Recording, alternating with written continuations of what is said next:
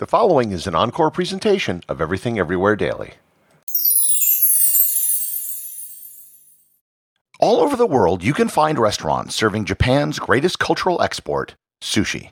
While many people enjoy sushi, most people have no idea of the origins of sushi beyond the fact that it comes from Japan.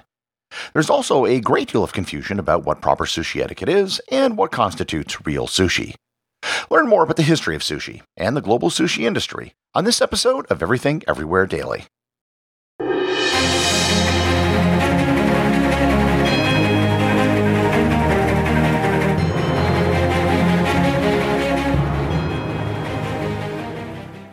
This episode is sponsored by Heaven Hill Bottled and Bond Bourbon. I recently had the chance to try Heaven Hill Bottled and Bond, and I can attest to its exceptional aromas with hints of caramel and vanilla intertwining with its oakiness, which provide a well-rounded flavor profile. Taking a sip is akin to experiencing a piece of bourbon history firsthand.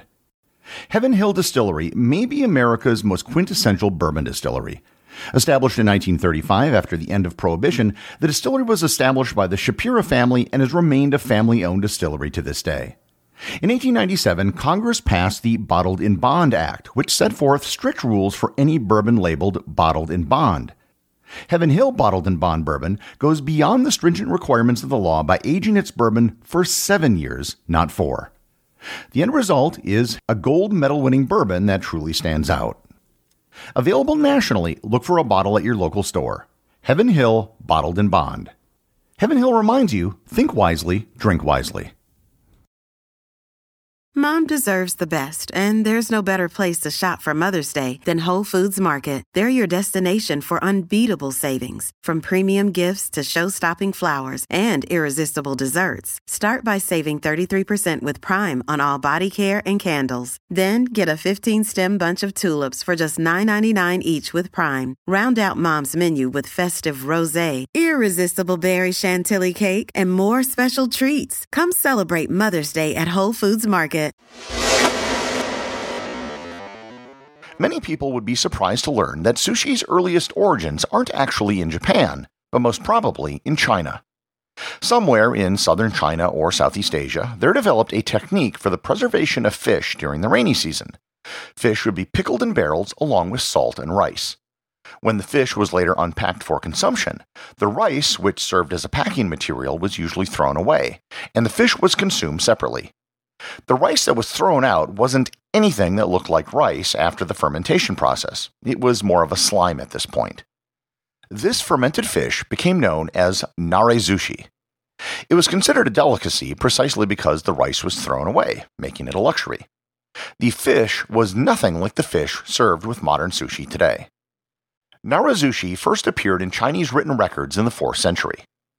Sometime in the 8th century, pickled fish crossed the sea and arrived in Japan. Over several centuries, the taste of the Japanese began to change, and they began removing the fish from the pickling barrel earlier and consuming it with the rice it was packed in. This became known as naminari. This might have just been a matter of preferring the taste of just partially fermented fish, or consuming it in such a way as not to waste any rice.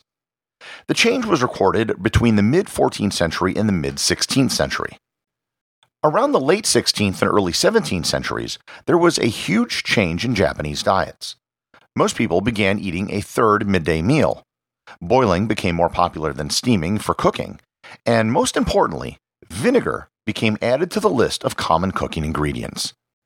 The beginnings of something that you might recognize as sushi began during the Edo period, which took place from the early 17th to the mid-19th century. A new style of consumption developed known as haya-sushi, or fast sushi. The big difference between haya-sushi and the previous nara-sushi was the use of vinegar. Haya-sushi was not fermented, and didn't contain the lactic acid from the fermentation process, but rather acetic acid from vinegar. This completely changed the taste and also made it much quicker to produce. The new tradition of a midday meal, combined with the faster preparation time, made this food style very popular all across Japan. The modern form of sushi, which is known as nigiri sushi, was developed in 1820 by a Tokyo chef by the name of Hanaya Yohei. While this bore a resemblance to modern sushi, and he did coin the name nigiri sushi, there were several major differences. For starters, The vinegar rice ball served with the fish was much larger than the amount of rice served today. And second, the fish wasn't totally raw. In the early 19th century, there was still no refrigeration, so food spoilage was still an issue. Hanaya would actually lightly cook the fish or marinate the fish in either vinegar or soy sauce.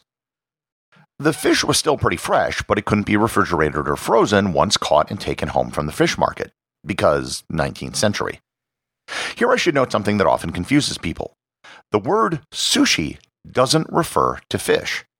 Sushi refers to the vinegar-infused rice that the fish is served with. So, while sushi is more often than not served with fish, it isn't the fish that makes sushi sushi.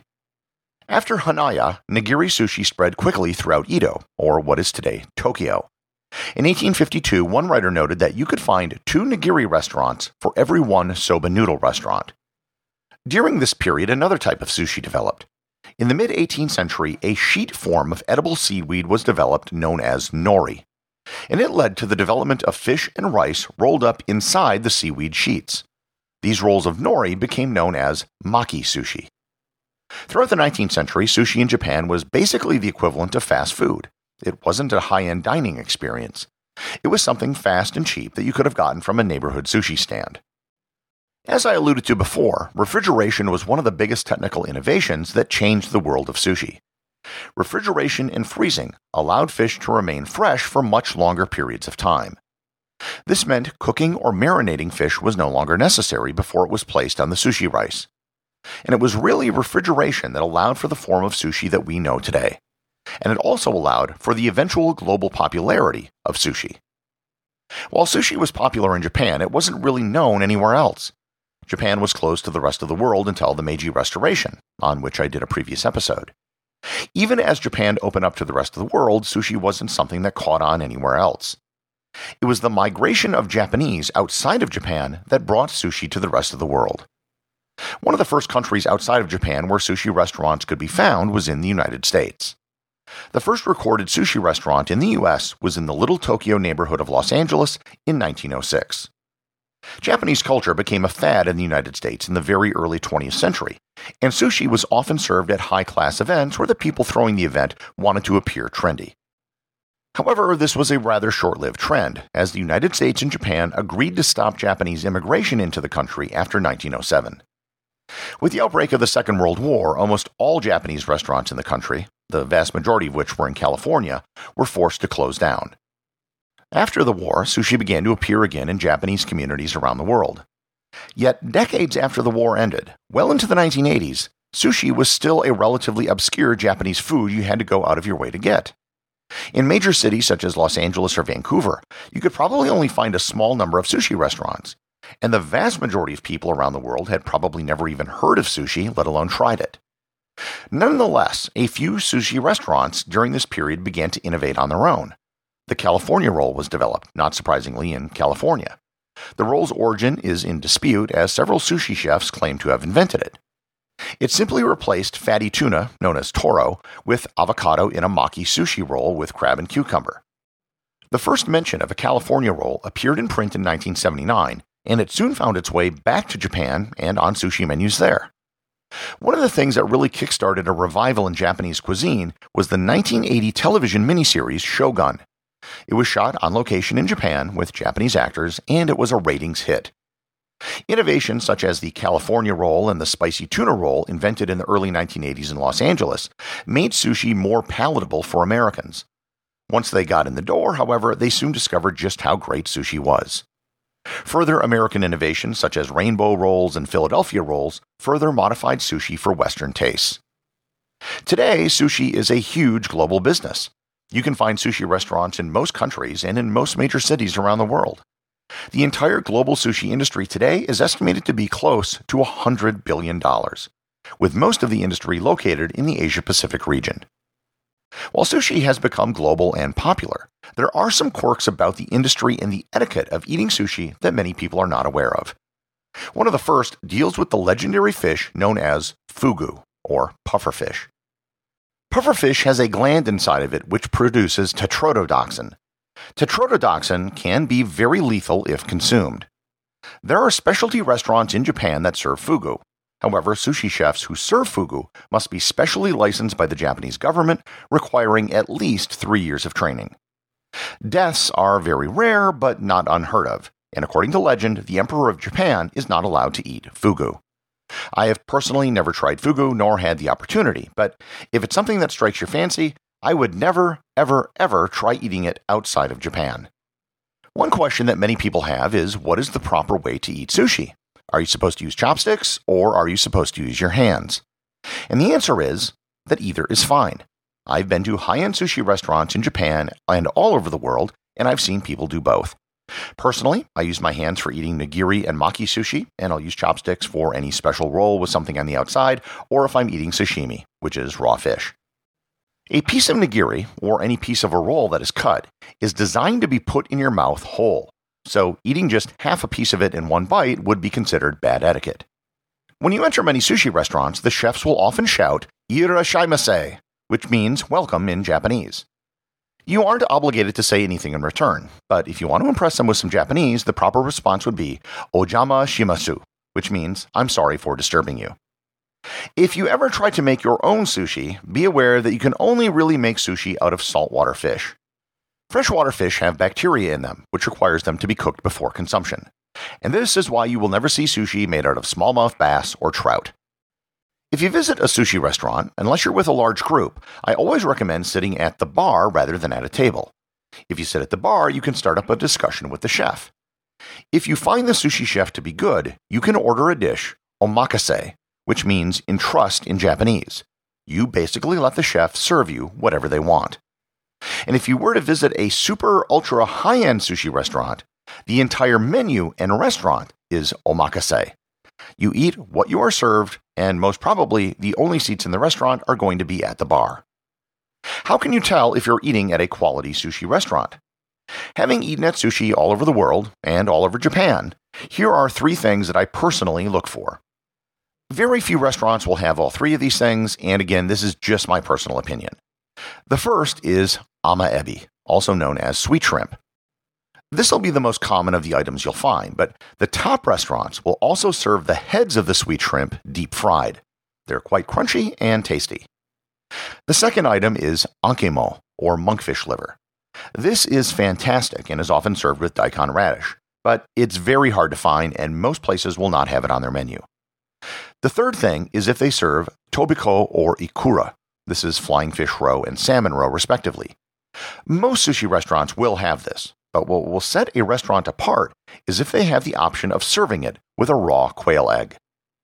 Now, just because a sushi restaurant doesn't have any of these things on the menu doesn't make it bad, but I've always found that if they do, they're probably very good.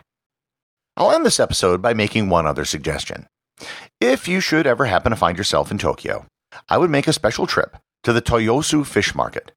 This is the world's largest fish market, and it's where almost every sushi restaurant in Tokyo goes early in the morning to buy their fish. You have to wake up really early, or stay up really late as I did, but it will be an experience unlike anything else.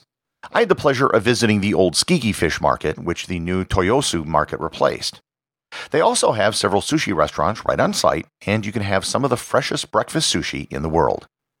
And if you also just happen to be there in the first week of the year, you might catch the New Year's tuna auction, which is known for regularly setting records for the world's most expensive fish. The current record is over $3 million set in 2019 for a 278 kilogram or 612 pound bluefin tuna. Sushi is unique among the world's cuisines. It mostly involves food that isn't cooked, yet training to become a sushi chef can be far more demanding. But sushi isn't a food, however. It's an art form that's designed to delight all of the senses, as well as allow you to take part in a centuries-old Japanese cultural experience. The executive producer of Everything Everywhere Daily is Charles Daniel. The associate producers are Peter Bennett and Cameron Kiefer. I wanted to give a big thanks to everyone who supports the show on Patreon.